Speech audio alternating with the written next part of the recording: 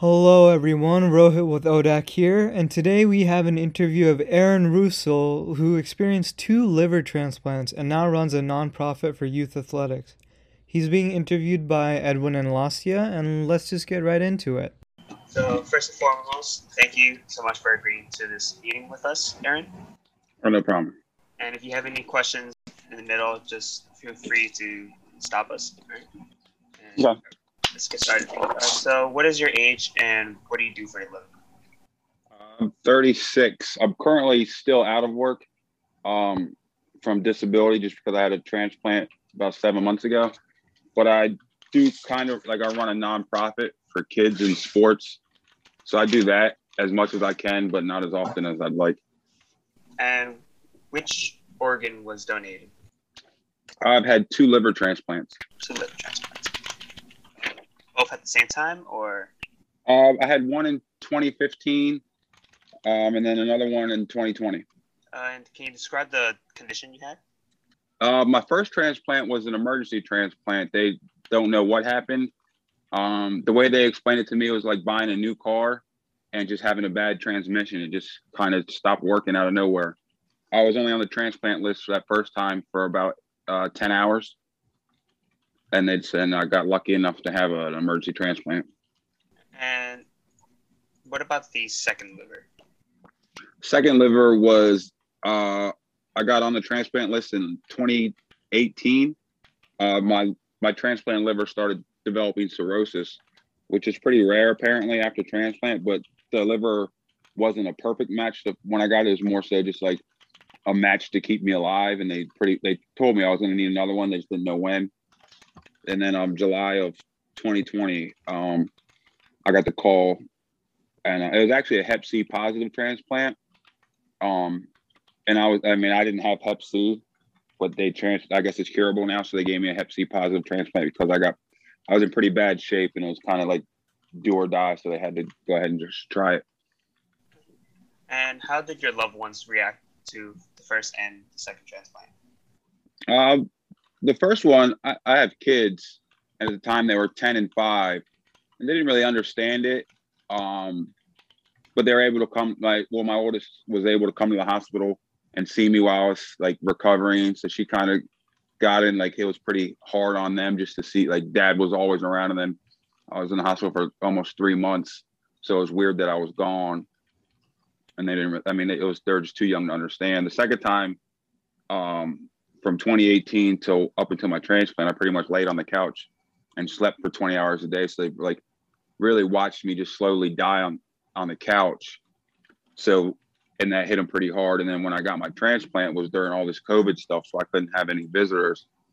So I was gone again for 2 months and they couldn't see me. I think in the 2 months I saw them for 5 minutes outside the hospital, but I was too sick to even really understand what was happening. I kind of just like wheeled out there. They saw me. We hugged, and I got really hot and uncomfortable and went back inside.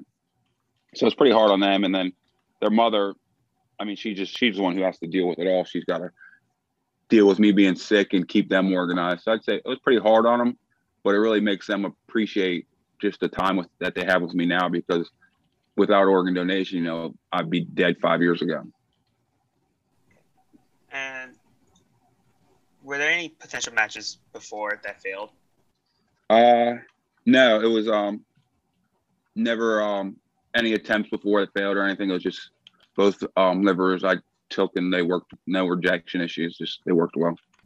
And what would you say was the hardest part as a recipient? Was it being on immunosuppressants, waiting for the liver? My bad. I would say the medicine is just hard to get. Like I was 30 at my first transplant. It was just hard to take all that medicine and the effects it had on my body. And before I was just like, all I did was sports. And like, I was just used to being active. So it really was hard for me to not participate in sports for a while. The medicine and just the lifestyle, the lack of activity for a while really was hard on me mentally. What sport did you play, by curiosity? I played college basketball. I played some arena football and baseball. I pretty much would play anything, but highest level was basketball and football. And were there any complications after this surgery? After my first transplant, I started getting cellulitis a lot. Excuse me, in my left leg, which was extremely painful. It was at least once a month for a good 2-3 years. I spent a week in the hospital with pain from cellulitis, and that was just like hard. Like it sucked. And then I developed shingles, which caused, so now I don't have any feeling in my left leg from the shingles. So that kind of sucked. But other than the cellulitis and the shingles, nothing too serious. And how has your life changed mentally and emotionally? I'm a lot more aware of my emotions now. It's just it's just a strong male. You can kind of develop a hardness to life to where you just don't. We've been trained to not show our emotions, but when you get rocked, out of nowhere by your life changing with organ donation, it kind of makes you really put things in perspective to where I learned to just embrace my emotions, because after that first transplant, I didn't know how. So I got severely depressed and I was in a dark place for a while. And it made me realize that, if I don't, go talk to a doctor, a therapist, and get my brain under control and, embrace my emotions, like, I don't know if I'm going to be able to get through this. So it really made me aware. And I welcome all my emotions with open arms. And it allows me to not only transfer that over to my kids, but also all these kids that I train now, like to just, don't, with your anxiety or depression and negative or positive emotions, embrace them, but don't allow them to be an excuse to not live your life. Everyone has mental issues, it seems like, at this point, and it's easy to fall in a rut, but you have to find a way out. So it's really just I'm very in tune with my psyche and what's going on in between my ears. And it really, I don't think I would be without getting a transplant. And what would you say to your donor if you were able to speak to him? Just thank you. You can't really put into words how grateful you are for the gift of life. But I would just, I'd thank them, and I'd make sure, show them my kids and my family and everything that I was able to do post-transplant. I graduated from college. I'm back to playing sports again. I have a new lease on life and a new appreciation for every day. And without them, it's not possible. And what would you say to the youth deciding to sign up? There's no legitimate reason not to.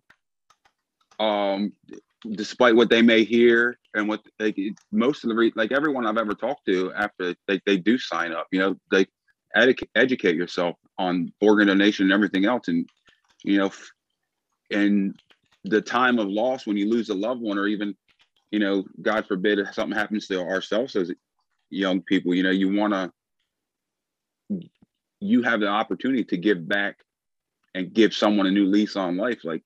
Why would you not want that for yourself? And there's no legitimate reason not to sign up other than your own selfishness, in my opinion. Once your time has passed, there's no reason to be buried with them. And how would you describe your life right now with the second transplant? It's just amazing. Every day I wake up I tell people I'm annoyingly optimistic now, because there's not much harder than what I went through with these two transplants, especially this past one, because with COVID, I could not have any visitors. So I was alone for the entire process. And that was really hard.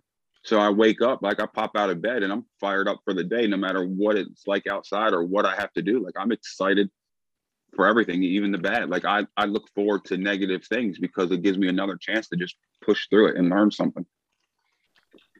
And other than not being able to see people during your second transplant, how else did COVID affect you?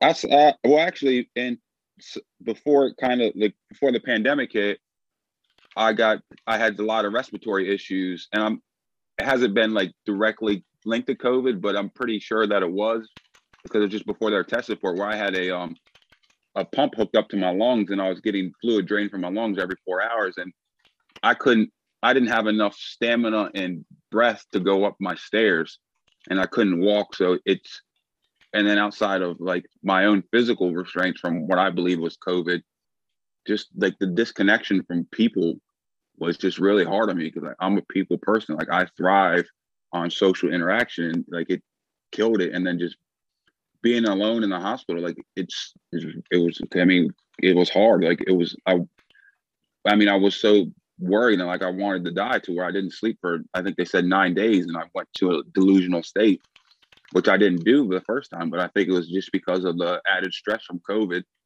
and not being able to have that social interaction. I'm sorry to hear that.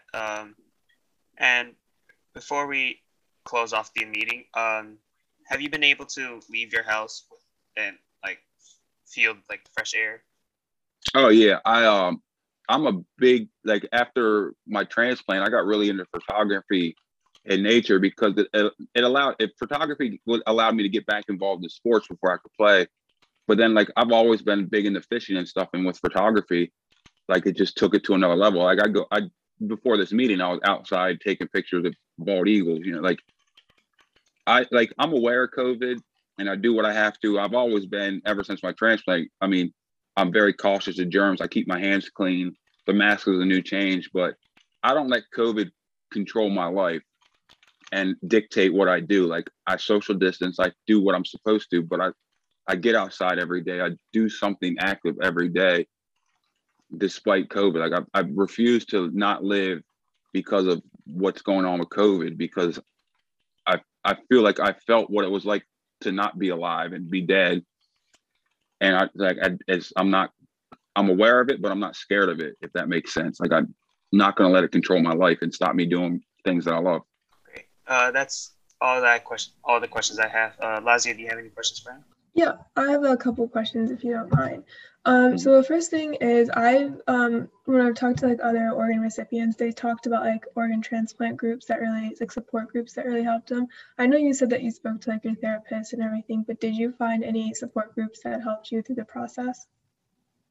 There's a guy who lives close to me. He's a little older, who had a liver transplant, and I connected with him after mine. But I'm also in Maryland. We have it's Team Maryland. I do a lot with them, and I do I love the transplant games. It's probably my favorite thing about being an organ recipient is the fact that I got to go to Spain and meet so many people that can relate to me with the lifestyle changes, but also compete in sports, which I love. And I think it's just amazing. It's like the only way I can explain to people who aren't a part of the transplant community is like how guys who drive Jeeps, they all wave to each other. You get that Jeep wave. You're a part of an elusive club. And that's like with organ donation, like you're in that, like even whether you're a donor family or a recipient, like you are part of an exclusive club. And you really, like, without being in it or being connected to it, people don't really understand organ donation, especially in America. There's not a lot of talk about it. And it's a very forgotten thing that really, I mean, it shouldn't be, but it's just, we tend to get complacent and forget things. And like, I love the community of organ donation. Like, and it's allowed me to meet so many people that I can relate to, and with social media makes it so much easier because they have groups to where you can connect. Like, oh, like if I have something that feels off, I can just say something on this Facebook group, and just about every time someone who's had a transplant has gone through it, and they help you through the process of it. Yeah, that's definitely what we've heard from other organ recipients. It's definitely amazing to hear that support is possible. But you said that, especially like in America, it's a little different. How is it internationally? Like, what is I don't know, because like I'm from India, so I know like the stigma around organ transplant, like recipients, is different there than it is here. So like, how is it internationally? I've heard, so in like, I think it's Italy and Ireland, you can like, there's guys that are on their third transplant. Like it's just a lot easier for the process. And then some countries are switching to that opt-out plan to where you're automatically an organ donor. And the only way to not be an organ donor is if you do the paperwork to not be an organ donor. To where here in America, like you have to know about it, you have to register. And honestly, like I didn't know anything about it. I signed up because I thought it was cool to have the little heart on my license. And then, a couple years later, my niece passed, and my sister asked me if I thought she should be an organ donor. And I never really considered it before. And I got to thinking, I was like, well, she's going to die anyway, unfortunately, why not let someone else live? And that's when I really got into it. So it's kind of been a cool process because I've been on both sides of the organ donation process. I've been on the donor family, and and then 6 years later, I ended up being a donor recipient. And I really like the opt-out plans because there's so many uneducated people that that are passing that really probably would be a donor, but they miss out on it. It's nice to be able to meet people from different countries and see how their programs work. And like in America, there's tons of people waiting for transplants, but in other countries, it seems like it's a dime a dozen. And then there's also countries where there's like a whole black market trade on organ donation. And when I watched that documentary, it completely blew my mind. And these people are risking their lives to give up a kidney, which takes their whole family out of poverty. And I'm like, it's crazy to me. But given the circumstances, I probably would do the same if I could save my family and risk my life to give up a kidney. Why not? But it's so much deeper than what you see. Yeah, that's very true. And also, you kind of answered my other question, which was going to be, did you know about organ donation before your transplant? But so one of our ODAC, one of the biggest things we do is we lecture in high schools trying to educate teenagers who are about to get their driver's license and check that box. And since you've been on both sides, do you have anything you would say to us that we should say to them that you think would help convince them or anything? It's hard to get young kids to understand, and you especially as they're getting to drive, you don't want to put the fear of them. They're already scared enough, and you got to if you die, you'd want to give your donor, you why not give your organs? So if I had my daughter, she's starting to drive. She just started driver's ed, so she's going to get her license. She's going to register to be a donor, obviously. But I think I would just say to her, you don't want anything to happen, but you got to prepare for the worst and expect the best. And that's kind of what sign up for a donor is. You want to live to be 150 like a sea turtle, but tomorrow's not promised. So if your tomorrow's not promised, why not sign up to let someone else's tomorrow be promised or give them a better shot? Right. Yeah, we definitely use the slogan that your body can save 8 other lives. So it's sort of the same idea, but yeah. And finally, you are a lot younger than a lot of the organ recipients that we've seen in transplant support groups and just the ones we've interviewed. So how has it been different for you? Is it any different from you from I don't know, people you've talked to who are older? Yeah, because it's just a different lifestyle. I still try to pretend I'm cool. So when we're in Spain, they're all going to bed at 8:30 and I want to go out and still do stuff. I don't drink obviously, but I still like to enjoy life. And it's a lot of the community is, 50 plus. And there's a disconnect with social things and conversations, but it also allowed me to kind of expand my mind to a different generation's way of thinking, because I can't go talk to many of my peers about, deep life instances because they haven't really lived yet to where these people have been here, done that. And it gives you a deeper connection with people. And in my, I go get my blood work every week and I look forward to it because I know I'm going to be sitting in the waiting room with, people that are elderly that have a completely different outlook on life. And especially now with being, young African-American and all the negativity in the world, it allows me to show them, look past the stereotype, because I can hold a conversation, education conversation about any topic.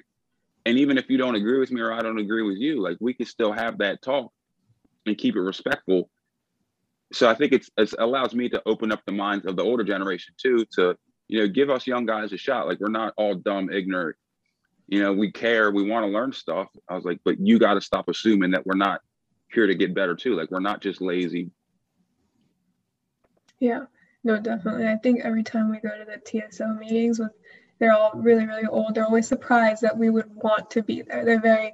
They think they forget that, we have compassion too. We care about things too. So it's nice to remind quick to write us off. Absolutely. Yeah, definitely. And last question, I think. And I guess, so we have just recently started tapping into younger organ, 30 years old, we talked to another woman who had a heart transplant at 30. And it's definitely been really interesting because your outlook of life is so different to someone who has like grandkids and who's like, okay, I'm like, ready to whatever, you know what I'm saying? And I guess, is there any like community for younger organ recipients? There's actually, I have quite a good bit of friends that are like, there's a couple guys from Maryland that had transplants around the same age as me. I mean, they live further away, but from the Spain, when we were in Spain in the American games, like there's a good bit of us, under, like, I'm getting closer to 40 now. So I'd say under 40 that are, we're pretty tight and we talk often like through social media. So there's definitely a community and there's a lot out there, but it's with younger people, if you see me out on the street, you're not going to know whether, our scars are hidden underneath our clothes. And then if we're at the beach, I just tell people I got bit by a shark most of the time because it's just easier to explain. So there's definitely a community out there of younger people. It's like we're just disconnected because, you're young, you're still looking forward to life. So the first thing you don't tell someone is, oh yeah, I've been through this, I've had a transplant, because you don't want people to judge you based on that. Because a good example is, like I run a gym and I train a bunch of my friends in the morning, and they're always like, hey man, why don't you work out with us? And I'm like, because I like with my leg doesn't work all the time. Like sometimes I fall, and like, well, what do you think? We're gonna laugh at you? I was like, no. I was like, the problem is you're not gonna laugh at me, and I want you to laugh at me. You guys are gonna think I'm hurt and injured. I was like, I don't want you to like, don't treat me differently because I was sick and I'm going through stuff. Like, if I fall or do something dumb, like I want you to laugh at me. Like it's so, as a younger person, you develop that kind of like self-doubt to where you don't want people to judge you based on what happened. You just want to be accepted for what you are moving forward. So you kind of get that stigma where you want to kind of keep it under wraps. But then when you meet people that have been through it, like they're like, yeah, man, same for me. It's like, I'm sick of when I go play basketball with my friends, they don't try to go against me as hard because they know I've had this heart transplant. And then like, so it's different because we're still looking forward to life, to when the older generation is like, been there, done that. Like, I'm content, just happy to be here and just coasting, when we're still like, we have that fire and drive to still, crush everything. Exactly. That's like the biggest difference. Like you guys have ambition still. And, you still want to do stuff in the world. Like the woman I was talking about, she's like doctor and she's like trying to continue working and everything. And obviously like you're in your nonprofit and you're doing amazing things. And it's just so different it's amazing to see though, because that like resilient, positive outlook on life, I really have only found it in like young people who've gone through this. And it's amazing.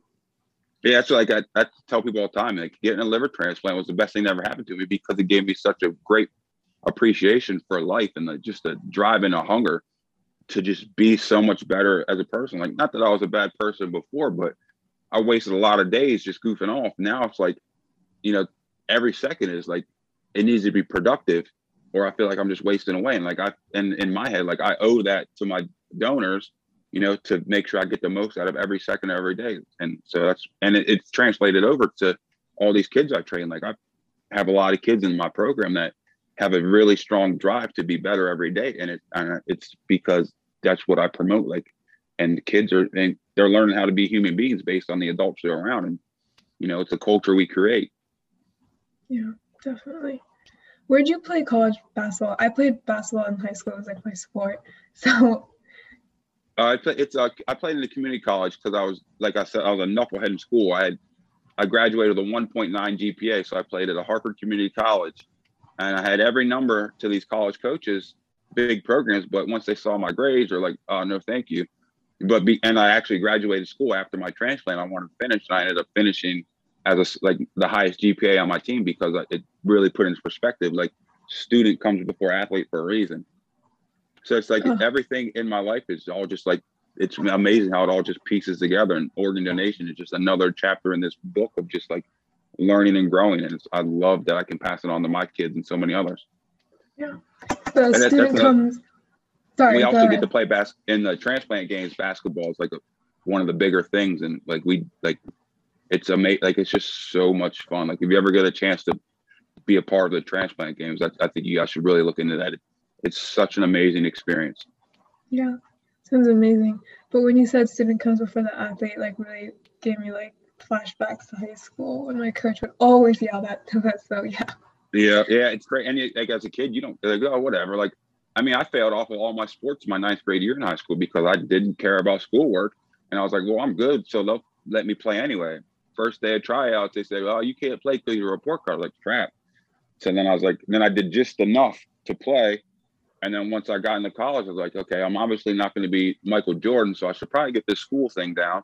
And I was able to, maintain a 3.6, which to go from a 1.9 to a 3.6, like that's probably one of the things I'm most proud of school wise, because I could easily just, like, oh, forget it and taking the easy way out. But I buckled down and got my priorities straight. Yeah, it's amazing. I don't think I have any more questions. Edwin? No, I don't. Okay. It was absolutely amazing talking to you. Thank you so much. Yeah, for sure. Thank you guys too. Happy to help any way I can. And that's the end of today's episode. Stay tuned for more interviews. Goodbye.